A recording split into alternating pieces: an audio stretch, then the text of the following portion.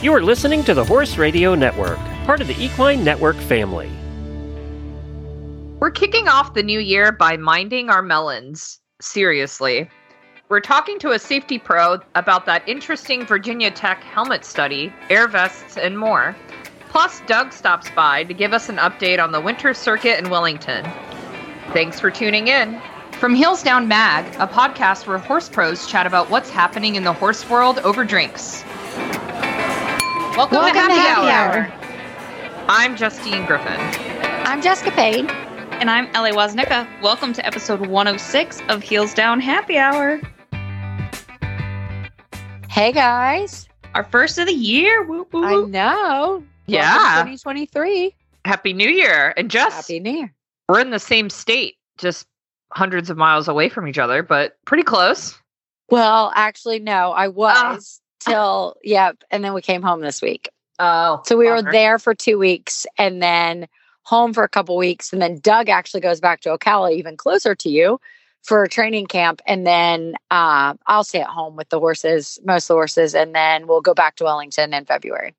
Oh, wow. Yeah. Well, I know we'll get more into this later in the episode, but I can't wait to hear about your Wellington stay. I feel like you guys came literally during the only 2 weeks of winter we had at all in this state. Oh, no, we only had like 3 days of it, but it was really cold actually. So it was. It was very, Don't want to very hear cold. I know, poor Ellie. It was still sunshiny and beautiful, just cold. Yes. No, do you guys have any like fun New Year's resolutions? I'm not really, I don't know. So I feel like I just like try to restart my system, restart everything, but I never really, I don't know. I'm really bad. I don't really make like resolution, like goals or whatever else. Oh no, I'm Except terrible. Like I always do the opposite. So I made a New Year's resolution to gain weight in the hopes that maybe if I make it, like it would be like reverse psychology on myself. So that's my goal. That's all hysterical. right. I like that. I'm not really a goal person either, but I have one this year, but it's part of my rose. So I'm going to make you guys wait to hear it. We'll wait on it. Okay. So this episode is brought to you by Eagle Gold. So Ellie, you got a drink for us this week? Yeah. So I have the Golden Grapefruit Bliss Mocktail for dry January, which is a mouthful, but it sounds really good. So it's 6 ounces freshly squeezed grapefruit juice. It's about like 1 grapefruit. 4 ounces of turmeric tonic concentrate cooled. And to prepare that, you kind of have to like steep a tablespoon of the turmeric tonic tea in about 5 ounces of water at a boiling temperature for like 6 to 8 minutes. And then you can add like honey if you want to sweeten it, but then you just strain it and let it cool. And then you add 8 ounces of sparkling water, chilled, add your ice, and then you can garnish with some grapefruit, salt on your rim, which is optional, but always better. So if you choose to salt your rim, you put that in, do all the fun stuff, then you're going to combine the grapefruit juice, add your cooled tea concentrate with ice from your cocktail shaker and shake it vigorously. And then you're going to strain it and top it off with your sparkling water and your ice. That actually sounds really good. I really want to try it. Me too. I know. This is a good one. I feel like especially like, okay, yeah, when you're in Florida and it's warm and stuff, but like going into spring when we're like getting a little warm, like it'd be a nice, like refreshing drink. Yeah, definitely. So I have some fun news for you guys. The Major League Show Jumping Tour, which is this whole tour that consists of a bunch of different teams and they compete against each other, but then there's also FEI events alongside most of them, if not all of them. And so basically they kind of tour the States and Canada and Mexico, and they have like all these different tour dates. And they have announced that to their schedule, they're actually going to do a 5-star in Tryon, and it's going to be in October. And it will be alongside the normal 2-star in Tryon. So a lot of different FEI show jump courses will have a 2-star and a 5-star in the same week. And so the Major League Show Jumping Tour is going to bring their teams and their whole tour to Tryon, which sounds like a lot of fun. And that does sound exciting. Yeah, definitely. Yeah. And it's kind of different. Like There's some individuals that compete. You can compete like with teams. You can get kind of selected to be on teams. So you guys, it's a very interesting concept. Like it'd be a lot to go into the show, but you guys should kind of look into it if you're interested, because follow along. Like you can kind of start to pick your teams, and sometimes people sub in and they are consisted by a bunch of different people. And it's super fun to kind of follow along and watch. I'm definitely going to have to watch it online. Oh yeah. No, and it's all live streamed and everything else. Like they do 2 weeks in Canada, a couple weeks in Mexico. They go to California. They do Traverse City. Now they're adding Tryon. There is a ton. So it's super interesting. Ellie, what do you have? I've got an interesting one. It's about hay nets and like the pros and the cons, basically. And what I think is super interesting is the Kentucky Equine Research put on this study with nutritionist Ashley Fuller. And the thing is, right, we all know hay nets can be super beneficial, in terms of cleaning stalls, right?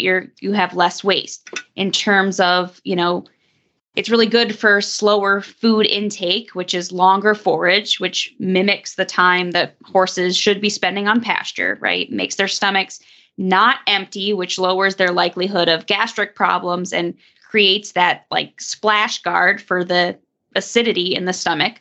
And hay nets also help with chubby horses, which has been a lot of the time that I've used them. If you have a horse where you can't put down 4 flakes of hay and call it good at 9 o'clock, right?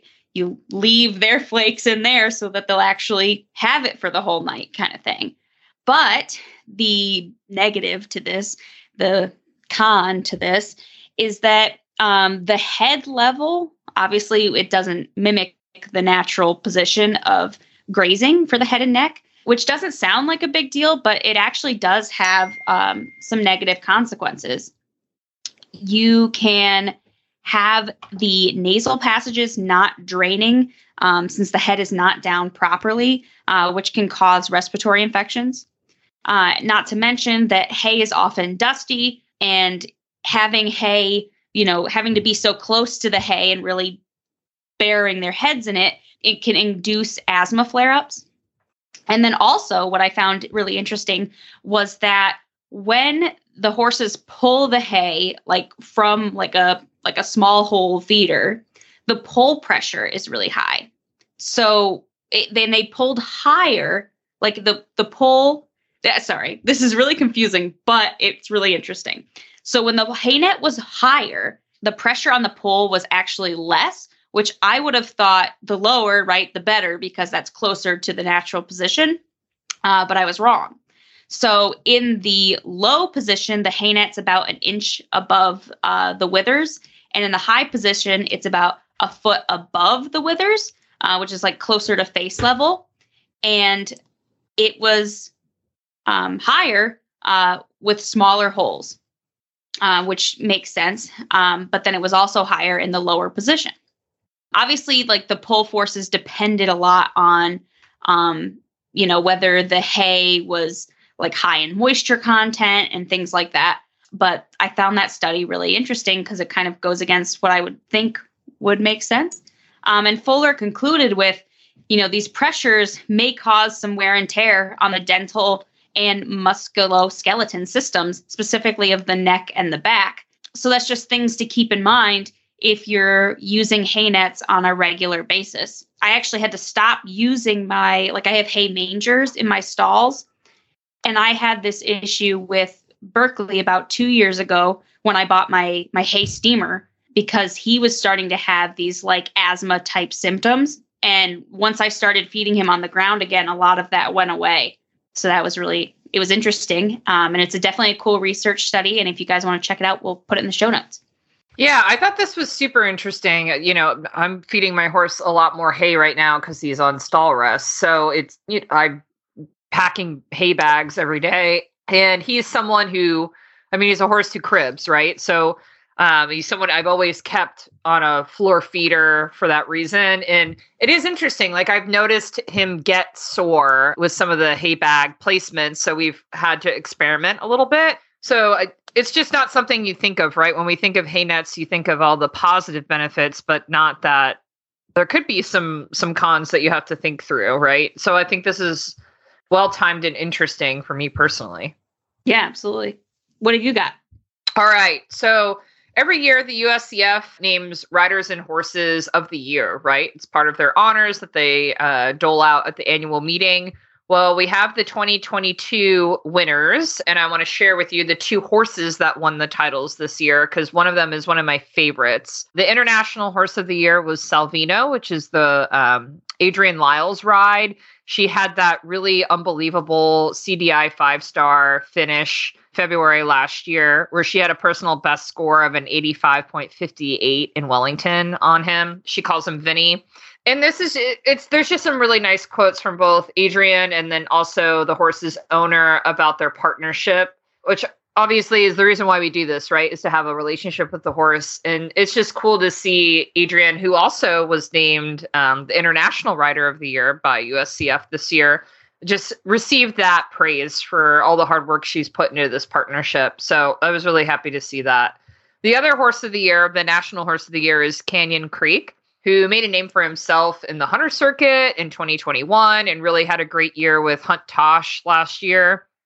It's a beautiful horse. So it was cool to see both of those guys win top honors this year. Oh yeah, I love that Vinny horse. Mm-hmm. He's so cool. So we just want to give a shout out to everyone who donates to us on Patreon. Every little bit helps keep this show on the air, and we love producing podcasts for you. It's been years now, and we're just so happy that Heels Down Happy Hour is still here. If you're interested in supporting us on Patreon, you get access to some exclusive stuff like behind the scenes look at Doug and Jess's barn, some personal updates from Ellie and I, and always some writing exercises and extra goodies and things to know from the guests that we have on the show. You can contribute to Patreon by going to patreon.com, which is spelled patreon.com/heelsdown. I know it doesn't directly affect you guys because you're not riding Western yet. I'm sure I'm going to convert you, though. We're going to get you guys up to Pennsylvania and have you riding some Western ponies. I made Matt do it the other day on cue, and he's never ridden Western. Well, like he's ridden Western, but he's never ridden a cow horse trained Western horse. So he couldn't understand. He was like, why does he slow down when I put my leg on him? I'm like, yeah, that's kind of how he is. And I made him spin him and stuff. And I think he had fun towards the end. But the biggest thing that I wanted to talk specifically about Western is my Eco Gold Secure Western pad, especially with having Batman in rehab right now and me myself not feeling very secure in the saddle and being grateful for those magical horns on the front of Western saddles. The Secure Pad has really helped me with Batman, right? He's on rehab and he's a little cranky about it because he's not getting as much turnout as he's used to and not as big a turnout as he's used to. So he's a little spooky.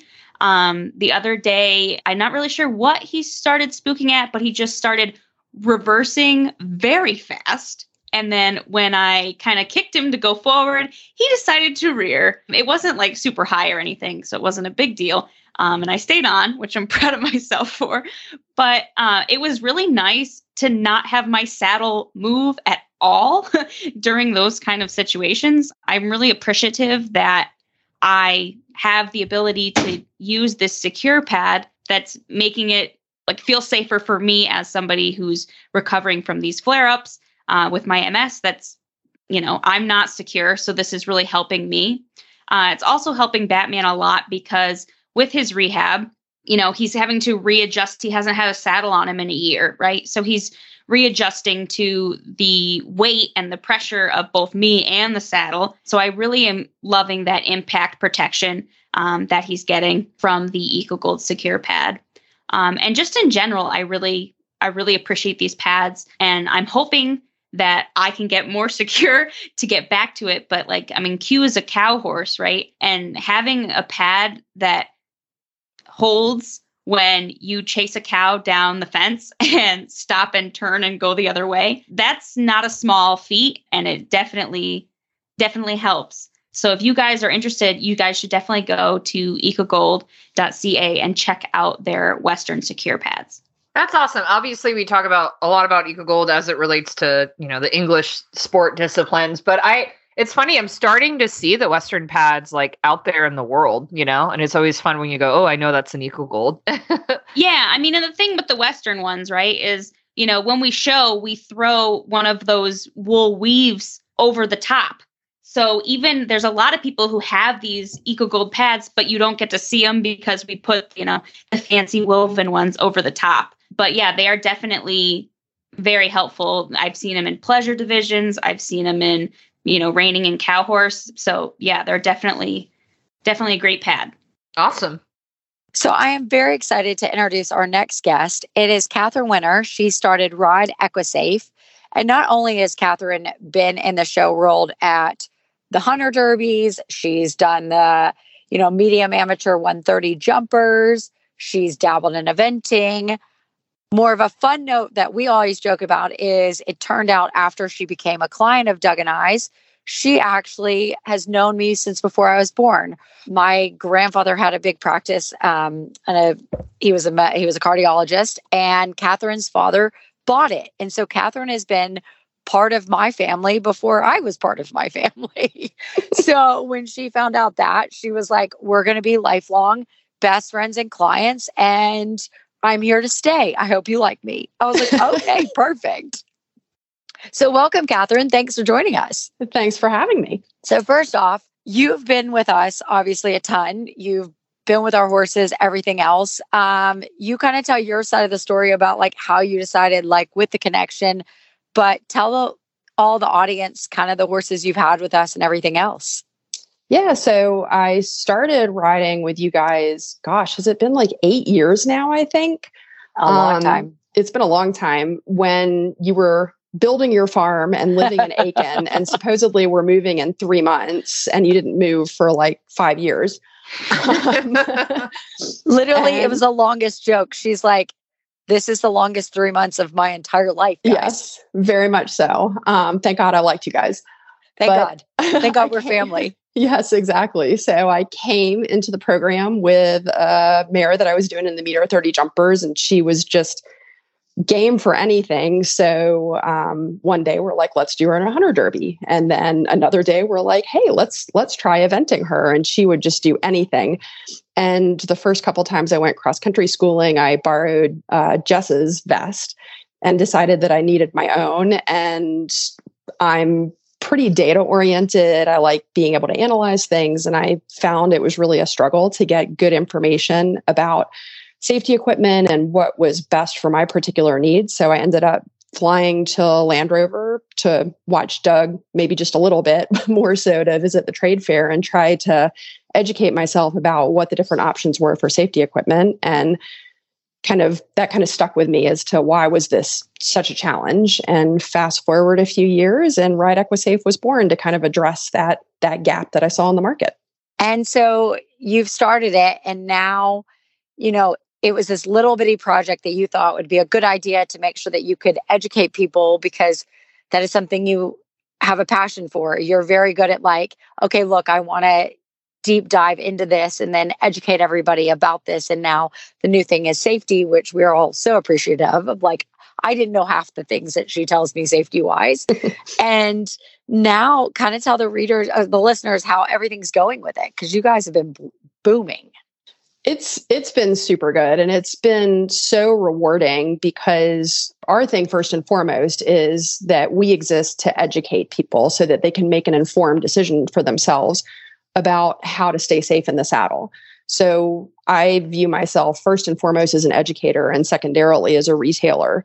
But I want people to have good and accurate information about what's out there, what the options are, kind of blowing through some of the myths that we see out there so that people can make those decisions more effectively. And just like you said, it started small and it has just grown in leaps and bounds beyond what I really thought it was going to grow into. I mean, if you would have talked to me 3 years ago when we were just starting and asked me, hey, are you going to be a sponsor for a Land Rover? I would have been like, no, we're not going to get that big. So just being able to reach such a broad audience has been just exceptionally rewarding. Catherine, I really appreciated the insights you've shared just on a variety of safety elements, on social media, on your website, from air vests to helmets. And I'm a journalist by trade. It's what I do in my day job. So I feel like this conversation of misinformation that you kind of see out there, it's just important to me. And I feel like you kind of see a little bit of that and the stigma around some of these safety things, especially air vests, right? Where people are like, oh, I don't need an air vest. I don't want to wear a vest. Why do you think that is? Like, where does that come from? Do you still feel like there's an uphill battle on just the literacy of understanding why we use the safety equipment we use? I think it's gotten a lot better just as some of the equipment has become more mainstream. And that's especially true on the hunter jumper side. Mm-hmm. For the eventers, they don't have an option for some of this, right? You have to wear a helmet. You have to wear a body protector if you want to go cross country. There's just no option.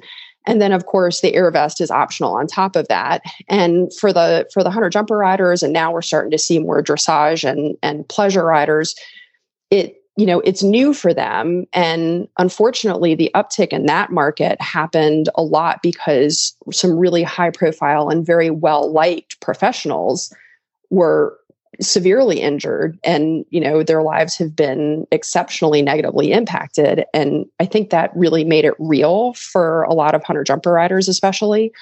But I think that there's this fear that it's going to get mandated, and I don't want to be mandated. I've ridden for 40 years and I've survived that long, so I'll survive the next 40 years.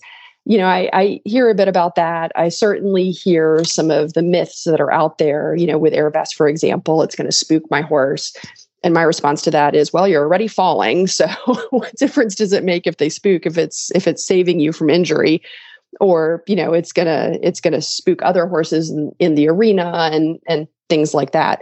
So I think some of it is just a bit of concern about being mandated to do something versus being able to make the choice. And then there's definitely, a good series of myths out there that I love spending time trying to debunk and putting videos together showing Doug falling off in an air vest, that it's not going to spook a horse and things like that. It's totally fine. Yeah, exactly. Yeah. So I have been really interested in all of this with, I actually have been recovering from a multiple sclerosis flare-up with like paralysis. And one of the things that really I've been doing a lot of research about is a new helmet. And of course, I saw that Virginia Tech study, right? It was super interesting and definitely started a lot of conversations, especially on social media. Mm-hmm. What were your main takeaways, and what do you tell your customers after reviewing that study? So I think one of the really important things to recognize about the Virginia Tech study is that study was focused on concussion risk only. And part of the reason that the study was structured that way is that the researchers' perspective was that we have other certification programs like ASTM, like PASO 1.5, SNELL, VG1. All of those different certifications test for different things under different conditions. So the researchers felt like, okay, crush and, striking a hard edge, getting kicked, things like that.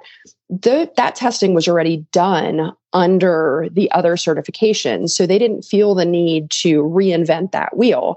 And so they focused only on concussion risk.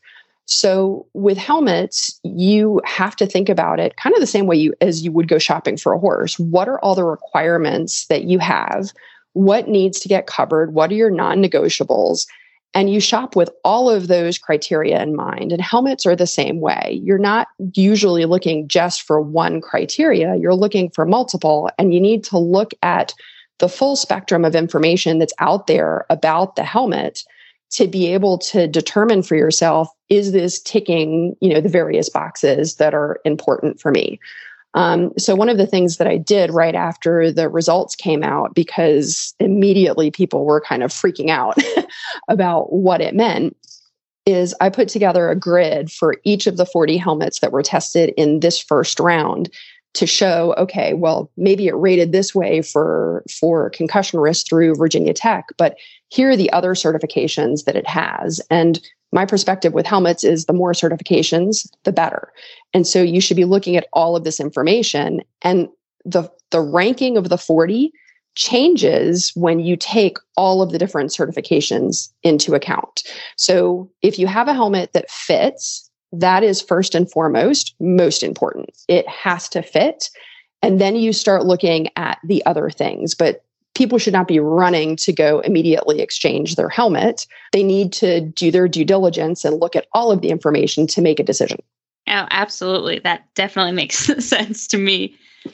What is like your overall wish list, I guess I would say, for safety goals or advancements you'd like to see in the equestrian sport? And do you feel like we're making strides towards those goals? So I think the great thing about the Virginia Tech study is we've already seen some changes coming from manufacturers. I was actually at a trade show in Dallas this past week where we had a bunch of helmet manufacturers there, and I was able to have conversations with several of them. And they're responding to the helmet study exactly as we would want them to, where they're saying, we've already reached out to the researchers to learn what can we do to make our helmets better. And they're incorporating changes into their manufacturing process. So that is exactly what we want to see on the helmet side. On the air vest side, for example, we don't really have a harmonized testing standard. We don't have a testing standard at all in the US. So that's a change that we would definitely like to see, because I certainly get clients that contact me asking, like, what research do you have? What data do you have? And it's not a lot. It definitely needs to be more. And Virginia Tech is talking about now launching a body protection study. And I think that that would be a great start so that we can more definitively say an air vest works, or an air vest doesn't work, or an air vest might even cause harm. You know, the information we have right now is using crash test dummies and anecdotal data, and having Virginia Tech do a study on body protection would be a huge improvement for the market. So switching gears a bit, you mentioned earlier that you have now become a sponsor at the Land Rover Kentucky event. And this year you have some exciting news. Not only are you a sponsor, you'll now have 2 locations. So why did you decide that 2 locations were necessary? And why did you decide to invest more significance of this event? Well, Land Rover obviously is just the premier eventing event that we have in North America. And we've got now the Maryland 5-Star that we also did a sponsorship of the past year. That's a newer event. It's building its identity, it's growing. But for Land Rover, this is an established event. You know, people know what it is, and the shopping at Land Rover is legendary. Well, you said originally you went to Land Rover kind of to watch Doug, but more to go shopping. There is this huge thing that people, they save up all their money to go to Land Rover. Yeah, exactly. And so we did a 900 square foot booth this past year down in the trade fair. And even with that much space, I felt like there was so much more that we could bring to introduce to people. Because again, we take that education piece very seriously. And I know that when I came to go shopping, I didn't even go to the trade fair. I stayed up on the main sponsor row and up by the Rolex Arena. So we're now going to have a 400 square foot booth up in the secondary sponsor area, right by where the merchandise tent is, which is also a great location. And we're going to be right next to Fairfax and Favor, which that's one of my favorite shops. So that might be dangerous for me. And then they're going to be like, "Oh, we got extra." You're like, "Great, I got great room. I'm going home." I'll trade you some air vest canisters for some boots. And then we'll have our 900 square feet that we did this past year again down in the trade fair. With safety experts in both booths. We're still trying to figure out kind of how we're going to configure each booth, you know, if we're going to do like shops in shops of our different brands, or maybe we'll have a booth that's more focused on air vests and stirrups, and then the other booth that's focused on other things. We're still trying to figure that out, because it's a lot of space that we get to play with, but we're really, really excited to have both of those locations to serve people. No, we're super excited because people can run in and grab it, and you always have amazing inventory. Unfortunately, we know this. Like, I go shopping a lot. I'm like, I'll just pop into Catherine's. I'll go buy more. I love that. And one of my clients stop in and we're like, Beasley, we need to go shopping. She goes, Catherine's here. Don't worry. We got it. So tell everybody, all of our listeners, where they can find you. Because I know you're online and You have a lot of online presence, but now we've got the 2 locations at Land Rover coming, but tell about the different places you have currently now. So we have really spread out for the winter, trying to get to as many locations as possible. So we have our main kind of brick and mortar, if you will, at Tryon International Equestrian Center, and they're actually doing shows all through the winter. This is the first year they've really done that. And then we have a location in Florida at WEC Ocala.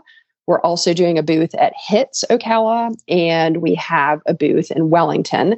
And then I also have some other reps spread around in different parts of the country. So even if we don't have a booth, my reps have full sizing sets to be able to go to barns or go to people's homes to do fittings.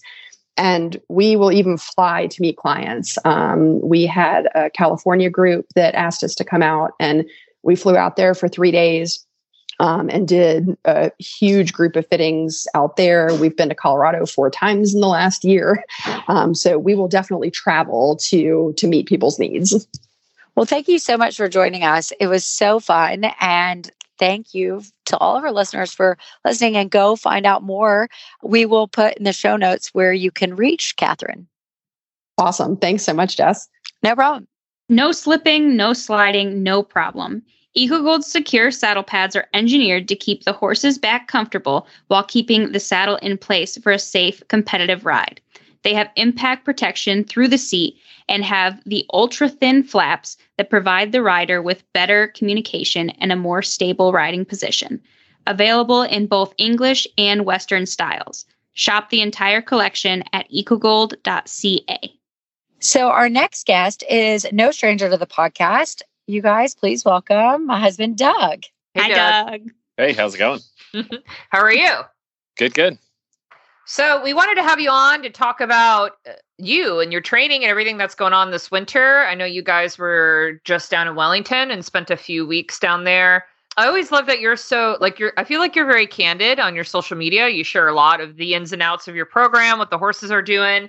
And I thought it was very cool to see you taking lessons with other professionals while you were in town and horse showing. So I thought we'd start there and talk about, how do you decide, when do you know you need a lesson, and what are you looking for, when you're looking for someone to put eyes on your riding and your horses? The wonderful thing with going down to Wellington is that you're surrounded by the best in the world riding. And I think there's a ton of benefit just even watching in the warm-up or the competition arenas. There's a ton you can learn just by watching. But again, at the same time, being that the best in the world are there, if you can figure out a time and place to, get some additional help, that's always advantageous. And, whenever it's available, I'm going to jump at the chance, because you're not going to get better by just sitting in sort of status quo, Gotcha. That makes sense. So tell us more. Tell us, how was Wellington for you? I know you had a lot of horses going in the show jump ring. Yeah, so we're at this stage in the game, we're probably, 65% jumping. We've got 3 Grand Prix horses going, one doing the FEI this past week, and then 2 younger ones. One did actually his first FEI in the fall, but they're just stepping up to it. And those would be kind of the headliners. And then we've got a boatload of younger guys coming along, as well as clients and people that are working with us. And then we did bring a handful of event horses too that are just getting back into work and really needed the exposure and could benefit from it. So we try to make this, as beneficial as we can and try and get as much exposure as we can. There's no better place, I don't think, to show. And like I said, the value added by just being able to watch everyone. And frankly, you just sit in a warm up and you could be in a meter class and Beezy's warming up a horse and, any and all. And you can learn just an absolute tremendous amount. And frankly, it's all there in front of you if you want to pay attention to it. And so we absolutely love it. We're here. We did 2 weeks now. We're back home for 3. And then we're bringing a different plus a few additional, our next trip down for another 2 weeks in early February. Oh, that's awesome. So tell me, what is the vibe at WEF these days? I feel like Florida's getting a little crowded, right? There's some competition from other venues. So just curious, do you feel like WEC, or I know Terra Nova is a very new one, but yeah, I haven't yet shown at Terra Nova. We very well might be in March, coming into April there. I've heard great things about it.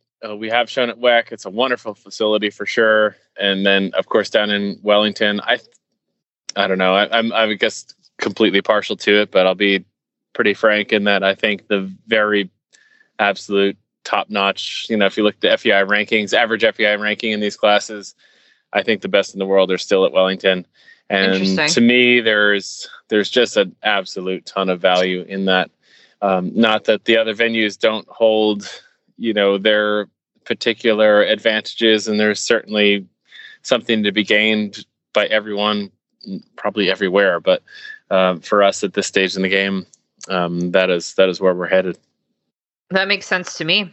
So we do a lot of videos, obviously, and we record a bunch. Maybe tell our listeners and stuff, like, you love to send the videos along, and you've had a lot of help along the way at just even sending small video clips. So, tell maybe the listeners the importance of what we find in videos, and maybe they can, pass that along so that you're not always having to get one-on-one help in person. That tell them kind of how we use that as a useful tool. Yeah, for sure. I mean, I think video doesn't lie, and somebody can tell you all day long that you're doing some oddball thing, and you're like, it's not that big of an issue. And then all of a sudden you see the video and you're like, wow, I look like a monkey. I'm up there doing whatever oddball thing it might be. And I think it just really, for me, I'm a very visual learner anyway. It just hits home instantly. But the other thing that I try to take advantage of is I've, over time become good friends with a number of people that have been super successful in their sport. And, I would say for the most part, top professionals, or even, whomever it might be, I think everybody's willing to and wants to help people that really want to help themselves. And so take advantage of that. And it could be your trainer, could be somebody that you've seen, somebody, whatever. Strike up a conversation and say, could I send you a video of a round and just give me a quick assessment of what it might be? And, more often than not, they're going to say, yeah, no problem. Just send it on over and you can pick up the phone and talk about it. And that to me is just absolutely hugely valuable. Again, I think every time going in the ring, you're looking to improve, you're looking to try and get better. And this is for me, it's the most efficient way that I've found to try to do so. Absolutely. Those are great tips too. So Doug, I feel like, there aren't so many other riders out there who do a variety of disciplines like you, and you have a specific string for eventing, another string for show jumping. I know Start Witness is heading down this lovely dressage we're gonna hit that up too. I know. Hoping to hit up a Grand Prix at least one this year, and I'm just hoping he does it at the same show as like a try-on, that I don't have to manage both. Yeah, that's what I'm praying for. Our 23 goal is for her to do her first Grand Prix, and it would be mine as well. And then how cool! We're looking for Quincy to do his first 5-star at some point this year too, jumping. So I know that's amazing. That'd be pretty amazing. How do you do it all? How do you juggle all? Because I tell you this, good riding's good riding, right? And there's something to be learned by any and all of it. And it could be, frankly, okay, you go watch an international derby. Those guys are so freaking good, or you go to a dressage show, the top guys are amazing. Or you go, last year we went to the NFR and watching the Cowboys doing stuff, and it's all the same. Mm-hmm. And I think there is a lot to be learned by all of it. And, lucky enough for sure that I grew up in a environment that was primarily dressage and eventing. And then obviously we've added the jumping to it. And there's just a drive to want to learn more. And if you've got horses that have a distinct skill set that could be advantageous for one discipline or the other, I'm going to try to be the best I can. My goal always is to try to figure out how to go to whatever particular show it might be and whatever discipline it is, and not be tagged as an outsider. I want to be legitimately competitive wherever it is we're going. And, most of these horses have been with us from the beginning, so we know them really, really well. And, Quincy's done through 4-star now. We got him, I think he was 4 when he arrived, and Star Witness hadn't seen it any sort of cross-country jump or whatever, and certainly hadn't stepped in a dressage ring. So in that way, the partnership and relationship you have with your horses, I think you can always draw on that. And in a stressful situation, that's a huge advantage. Definitely. I mean, I don't know how you keep all those horses going at such a high level. Obviously, they all have their own individual needs. I tell you this right off the bat, you couldn't do it without an exceptional team and group behind us. And we've got a great situation at the moment going, and that's the only way that you can. Well, and what do you mean by that? Like, we have people at home. We've got a rider at home that can ride everybody that when we're gone, she does a really good job. We have a guy at home that stays and manages everything. He can lunge them. He will probably end up riding a couple in the next few months to years later. And then the girls that go on the road with us really, I mean, they make it honestly all possible. That's awesome. It's very cool to watch. Well, I appreciate that. It's no doubt it's still a work in progress. We're trying to continually figure out how to do it better, how to get the most out of the horses and opportunities we have, and from there it's honestly it's a whole lot of fun especially when it goes well. Absolutely. You know what else would be fun to watch? I think it's time to get Doug on a cow horse. I'm gonna read. Okay, Yes. so we had a good friend of ours and client, and her long-term partner boyfriend is in the Hall of Fame for cutting. So we did go sorting, and that was Where's so much this fun. video? Where? I loved it. Oh my God. I would go hit that up. And I'm telling you what, we spent a couple days in Vegas for the NFR, and that was so much fun. Like in another life, I could totally be doing that. I need to see video evidence of this. And also I'm just going to sign next time you guys are up in this area. I'm just going to sign us up for a team penning. That's what we're going to do. No, I'm there. I am totally there. Let's hit that up. Oh my gosh. Because the interesting thing we've got also, luckily we lived in Aiken for quite a long time, and we're very good friends with a number of guys that were very super high gold polo. And I tell you what, you talk to the really good polo guys, there's so many similarities to what we do. It's all the same when it comes to horses in the end. Yeah, it's just so fun. And it's fun to hear somebody, as high up as you, Doug, talk about the value in different disciplines. Because I feel like so often, the younger generations and stuff think you have to stick to one and you can't branch off. I think, and that's that's hard. I don't want to, it's difficult. I don't want to be super critical, but you think even, just in mass sports, you look at specialization, you get kids getting pressured to, I don't know, go play golf at age 5 or something like that. And they're like, that's all they do. But I think exposing everyone to a variety it can only help, right? And especially with horse sports, you're dealing with the same animal. You're asking them to do a whole bunch of different things, but frankly, their process of learning, developing, getting strength and confidence it's all the same. It is just a different application for it. That's awesome. Are you staying for Rose and Thorn, Doug? Oh, I'm here. I got to start thinking on this one, though. I didn't get a heads up. You guys have been studying on this for 2 weeks. True. All right. So who wants to go first then? I can go first. Okay. My rose would be that we were down in Ocala and we went to Wellington. Ocala. What? When we went to the wedding. Oh yeah, that was way before that. Okay. Sorry. We were in Ocala. Okay, it's my rose. So my rose would be that when we were in Ocala, we had this beautiful wedding and we made it to midnight. Which was shocking. Well, it was on New Year's Eve. It was on New Year's Eve. So good for you.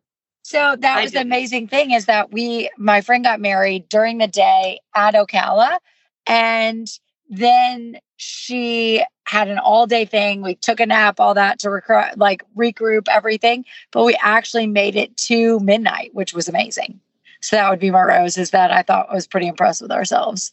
And then my thorn would be the long trips that we've been doing. And so that's not really a thorn, but just the amount of traveling we've done. But that's our lives. So that's just I don't think you complain too much about that. No. Yeah, the opportunity is pretty incredible. So who's up next? Do you want to go, Doug? Yeah. I think somebody else needs to go, actually. All right. I still need a little bit of time here to knock this out. Okay. I can do it.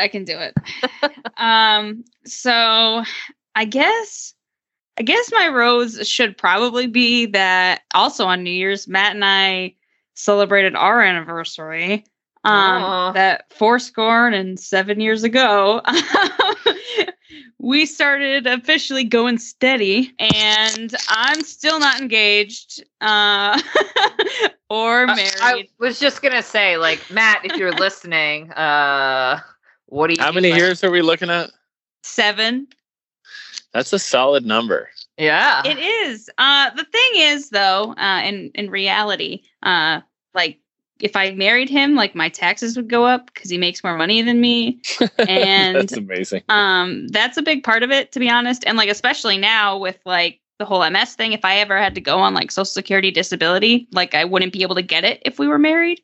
No kidding. That's crazy. Yeah. So I looked into all that because when you're stuck in a hospital and can't move your right side, you figure out stuff to do.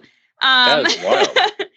But so I figured eventually we're just going to have an unlawful wedding ceremony because I still want to have, like, horse pictures in a wedding dress. I mean, the wedding doesn't really matter that much. I just want pictures of me in Berkeley and me to be, like, professionally dressed up. Just kidding, Matt. But yeah, so I guess my rose would be that we are somehow still living this life together, and it's crazy and it's hard to have 7 horses in your backyard and be a 2-man show. But it's fun. So that would be my rose. My thorn would be that Batman is getting stronger with his rehab, which has made rehab a little harder. Now he's up to almost 20 minutes of trotting and lots of pole work, and he's getting pretty bored because I'm still only supposed to be doing long sides and things like that. And I'm never a person who just rides around on the rail because it bores the heck out of me, and it bores the heck out of Batman. So he's really, like, annoyed. He's like, where are our serpentines? Where are our circles? Why aren't we doing anything fun or trail riding? So he's getting a little sassy. At 20 minutes, though, you're pretty close. I'm hoping we're not like loping yet, but he has a recheck on the 30th. So I'm hoping that they say he can move out of his 24x24 turnout. Yeah, you got to be pretty close. Yeah, I mean, with the amount of rearing and bucking he's doing, not with me on him, just like standing still or in a 24x24, I think he feels fine. I mean, I think he's always going to have a little bit of a hitch, but that's fine with me. But my thorn would be that I wish it was going faster so that I could just put him outside. Because I think it's really, I mean, he's a cribber like Mikey, so he's going a little stir crazy. I mean, he's been in a stall for a year with, like, select turnout, and so that is still my thorn. But fingers crossed that we'll be getting some good news at his recheck, and I'll have to share that on the next pod. All right, fingers crossed. All right, Doug. All right, so rose would be, we just finished up the first 2 weeks. Stanton, Wellington, and the horses jumped unbelievably well. So that was a huge benefit. The thorn side, our kids just started school, which means, of course, we're all sick. And so that is... I blame that part on travel, too, though. But yeah, that's why I sound so amazing right now. Sounds like there's 2 men on the phone right now. That's it. This is me right now. Thanks. Oh, gosh. Yeah, kids are petri dishes. Yeah, like petri dishes on legs, for sure. Yep. All right, is it me? Is it my turn? I think it's your turn. All right. So I'll be a Debbie Downer in that probably the only word I can use that is safe for the Horse Radio Network is crap. I had a really crap year last year, and that my horse was down with a suspensory, and then literally the week of Christmas, we did it again. So we're back at square one. No. Yeah. Oh, no. That's not good. Yeah. So we're back doing the shockwave, and I'm trying to, like, reevaluate what's the best plan for him. Like, does he need to go to, like, a rehab place? Because we're very lucky. Ocala's not far. Should he just go live somewhere? I don't know. I'm trying to figure it out. And then my dog died this month. Oh my God. Yeah, I saw that. That was terrible. Like, very unexpectedly. So That was also crap. But I'm still trying to be hopeful that 2023 is going to be better. So I did, the most adult responsible thing I could do, and I bought another horse. Rightfully so. So I have another horse. He's right off the track. Like, he raced in December. So we're going to see where it goes. So far, what have you done with him yet? So I bought him from the same friend that I bought Mikey from. So somebody I know well, obviously, and I trust her. And she warned me he was a little bit of a tough one. She's got a lot of younger kiddo riders, and he was just too much horse to have at her farm. When they say a little bit of a tough one, what's it doing? They were blindfolding it to get people on. That's true. My babe. So I was like, oh, okay. But then she was like, but look at him trot in the pasture. And I drove down and see him based on that video. So have you been on him? Oh yeah, she got. Yeah, I got on him yesterday. Was the first time. But I bought him. Did you blindfold him? No, I didn't. So I bought him maybe 2.5 weeks ago, and I just immediately turned him out and pulled the racing plates off of him, got him off the high, the jet fuel racetrack diet, and just let him chill, and just started working with him on the ground, like pressure release, doing different things. Started putting a saddle on him. Everything is just new and confusing. He's 8, so he raced a long time. So, yeah. Cross well, ties were upside hard. of that, honestly, if he's coming off the track 8 and still physically solid, you're set. Yeah, he looks really good. He looks great. I'll send you guys videos. I'm really excited about him. He's a beautiful horse. But yeah, so it got to the point where he was. What's his name? Warfeather is his jockey club name. I like what it. What are you calling him? I want to keep Warfeather, but we call him Wyatt. Okay. Oh, that's good. Yeah, he's starting to come out of his shell, and he's quite friendly. And so, yeah, I got on him for the first time yesterday, and he was great. Didn't put a foot out of place. You got off voluntarily? I did, yeah. That says more than Doug. Doug fell off today. Yeah. That's his thought. He got off one of the young ones, and my favorite part was, so I'm on the phone with him, and he's like, "Oh man," I'm like, "What?" He goes, "I just fell off." I was like, "Wait, what?" Because he rides with his earbuds. So I was like, "What happened? Did it fall over, trip, whatever?" He goes, "No." Well, no. Well, let's preface this. So, ride with earbuds all the time. If it's a really solid, concentrating situation, I'll listen to music. If it's kind of the middle of the road, you're on a trot set, podcast time, right? Or in this particular case, young horse hacking in the field situation, I'm on the phone. We're cruising along. Because he was just hacking up the field. So he's at the top of our property, not in the arena. And the horse, Spooks, whatever, bucks him off. Well, no. Spooks tries to rear. We've had a ton of rain. If anybody who lives anywhere in the central, whatever, U.S. Anywhere. And, anywhere. So, almost goes to slip, almost goes to fall down. She sort of saves it. I definitely don't. And so off we go. And then she's right there and almost got the rain, and then gone. So she runs back to the barn. See ya. Yeah, see you later. You had to do the walk of shame. So, no, even better. No, this is the best part. Robert, our new guy, who's amazing, he's freaking hilarious. He all of a sudden I see the gator coming flying up the hill, which is awesome because it's probably a 10-minute walk back to the barn basically, and she made it in about 34 seconds. And he goes, "Did you call an Uber?" I said, "Oh, yes, I did actually." I love it. That's awesome. Yep, that was perfect. Yep. So then we got back home. Yeah, so we got back home and went round 2 and went back up the hill, and we were good. There you go. Yeah. Luckily, none of that yet for me. He's been really great. So, but I liked that you talked to him though on his video. You were like, "I'm not letting you put your head down so you don't buck me off." I'm like, "No, you tell him, Justine." Justine tells the source apparently. He's just a nervous guy. He's confused by people. He just looks at me like, "I don't understand what you want." So we're just gonna take it slow. But I do like him. That's exciting.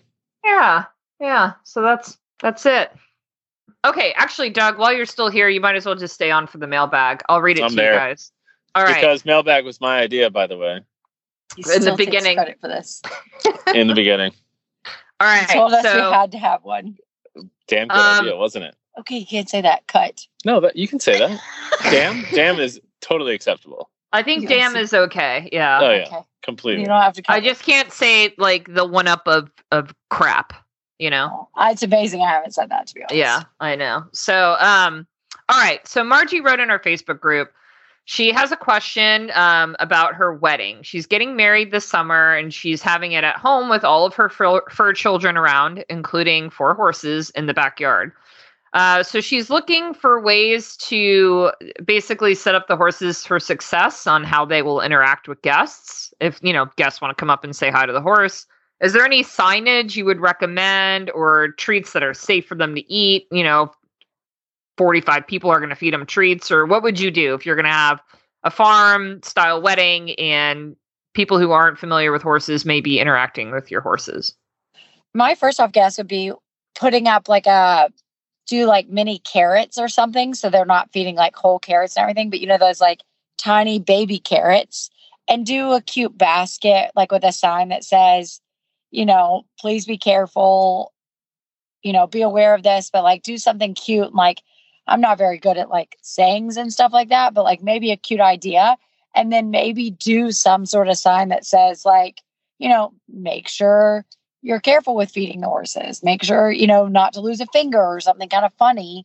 But you should probably tell them how. So you probably flat finger, but flat hand. Maybe have in some sort of signage or a picture like a flat hand, or maybe just do like a little demonstration at the beginning to have somebody say, hey, look, if somebody wants to feed the horses, make sure you're very careful that they don't think the carrot's a finger. Right. A lost finger at a wedding would be really difficult. Yeah. Well, and like just to be like the Debbie Downer of the like legal side, make sure you check the bylaws for where you live to make sure you have the proper signage. I mean, obviously one would hope that someone coming to your wedding is not going to sue you, but heaven forbid that anything crazy happens. Like, for example, like where I live in PA, I have to have 2 equine liability signs that are like completely visible in order to be like, free of legality if, someone goes and pets a horse and it steps on their foots and break it, or, something like that. So those kind of things I would be super careful about, just because like growing up and stuff, I've seen so many barns get screwed with this kind of stuff just from like random people who, came to pet a horse and give it an apple. But so that would be just the kind of legal thing to make sure. Yeah. And then, I think you just got to know your horses, right? Like mine, the one that cribs, is just always mouthy. So like he's going to bite a kid, if given the opportunity. Yeah. So like, he's not one I would leave out in the field for people to interact with, But I feel like with that many people, for me personally, I would want to put my horses away. Yeah. I don't know if I'd want, random strangers touching them, but it's a personal decision. We did make sure, like we had a party, when we got married and our wedding party was at the farm. We put all of them in like the back kind of fields, and we did leave some kind of close that were like the nicer of the 2 that we knew wouldn't bite or anything else, but we didn't encourage treats and everything else. But yeah, I mean, I think after listening to Ellie, I maybe would be a little bit more scared than what I was thinking. Well, yeah, I mean, it's just, there's been some bad stuff. I mean, it's really weird. Like in Pennsylvania, or at least my area of Pennsylvania, like there are really weird equine laws. Like literally, I can't, like if you came on my farm and my horse kicked you in the chest, killed you, right? I'm not liable as long as I have those signs up, unless I have a trained attack horse. Literally says that. So, yeah, I mean, so literally like my neighbors have free range horses. Like as long as they don't cause an accident on the road, they're not liable for anything. Obviously, if they like wander into somebody's yard and, break a lawn gnome or something, I mean, then that's something else. But like, so just a lawn gnome. I don't know what those horses do. I mean, they don't really go anywhere. They never come up to my house. But yeah, so I mean, it's just a good thing to check. I mean, and you can always do like a double fence thing like zoos have, right? Like buy like temporary fencing and just put up a string of, hey, you guys can interact with the horses by waving at them from 5 feet from their pasture fence, so that way you're looking at safety. And the last thing you want to do is in a wedding dress have to go separate a horse or, and you don't want it to be distracting from your wedding day, right? You don't want to be distracted like, oh man, so-and-so just bit Billy, like that's not what you want to be thinking about. So I think what Jess said, it was like, putting them in the back so you can see them. And it's like, oh, yay, look, horses. But they're not like close enough to like cause mental trauma. Yeah. Yeah. I know. So there you go. Hopefully that helps, Margie. If you want to send us a question or have a question you want us to answer on the air, you can always send us an email by going to hello@heelsdownmedia.com. Or you can join our Facebook group. It's a whole lot of fun. It's the Heels Down Happy Hour Podcast Lounge. And if you want to hear more from us, you should subscribe to the Heels Down Spark, our daily equestrian newsletter. You can do that by going to bit.ly/sparkbyhd. We want to say thank you to our partners this week, EcoGold. And all right, guys, that's a wrap. Cheers. Cheers.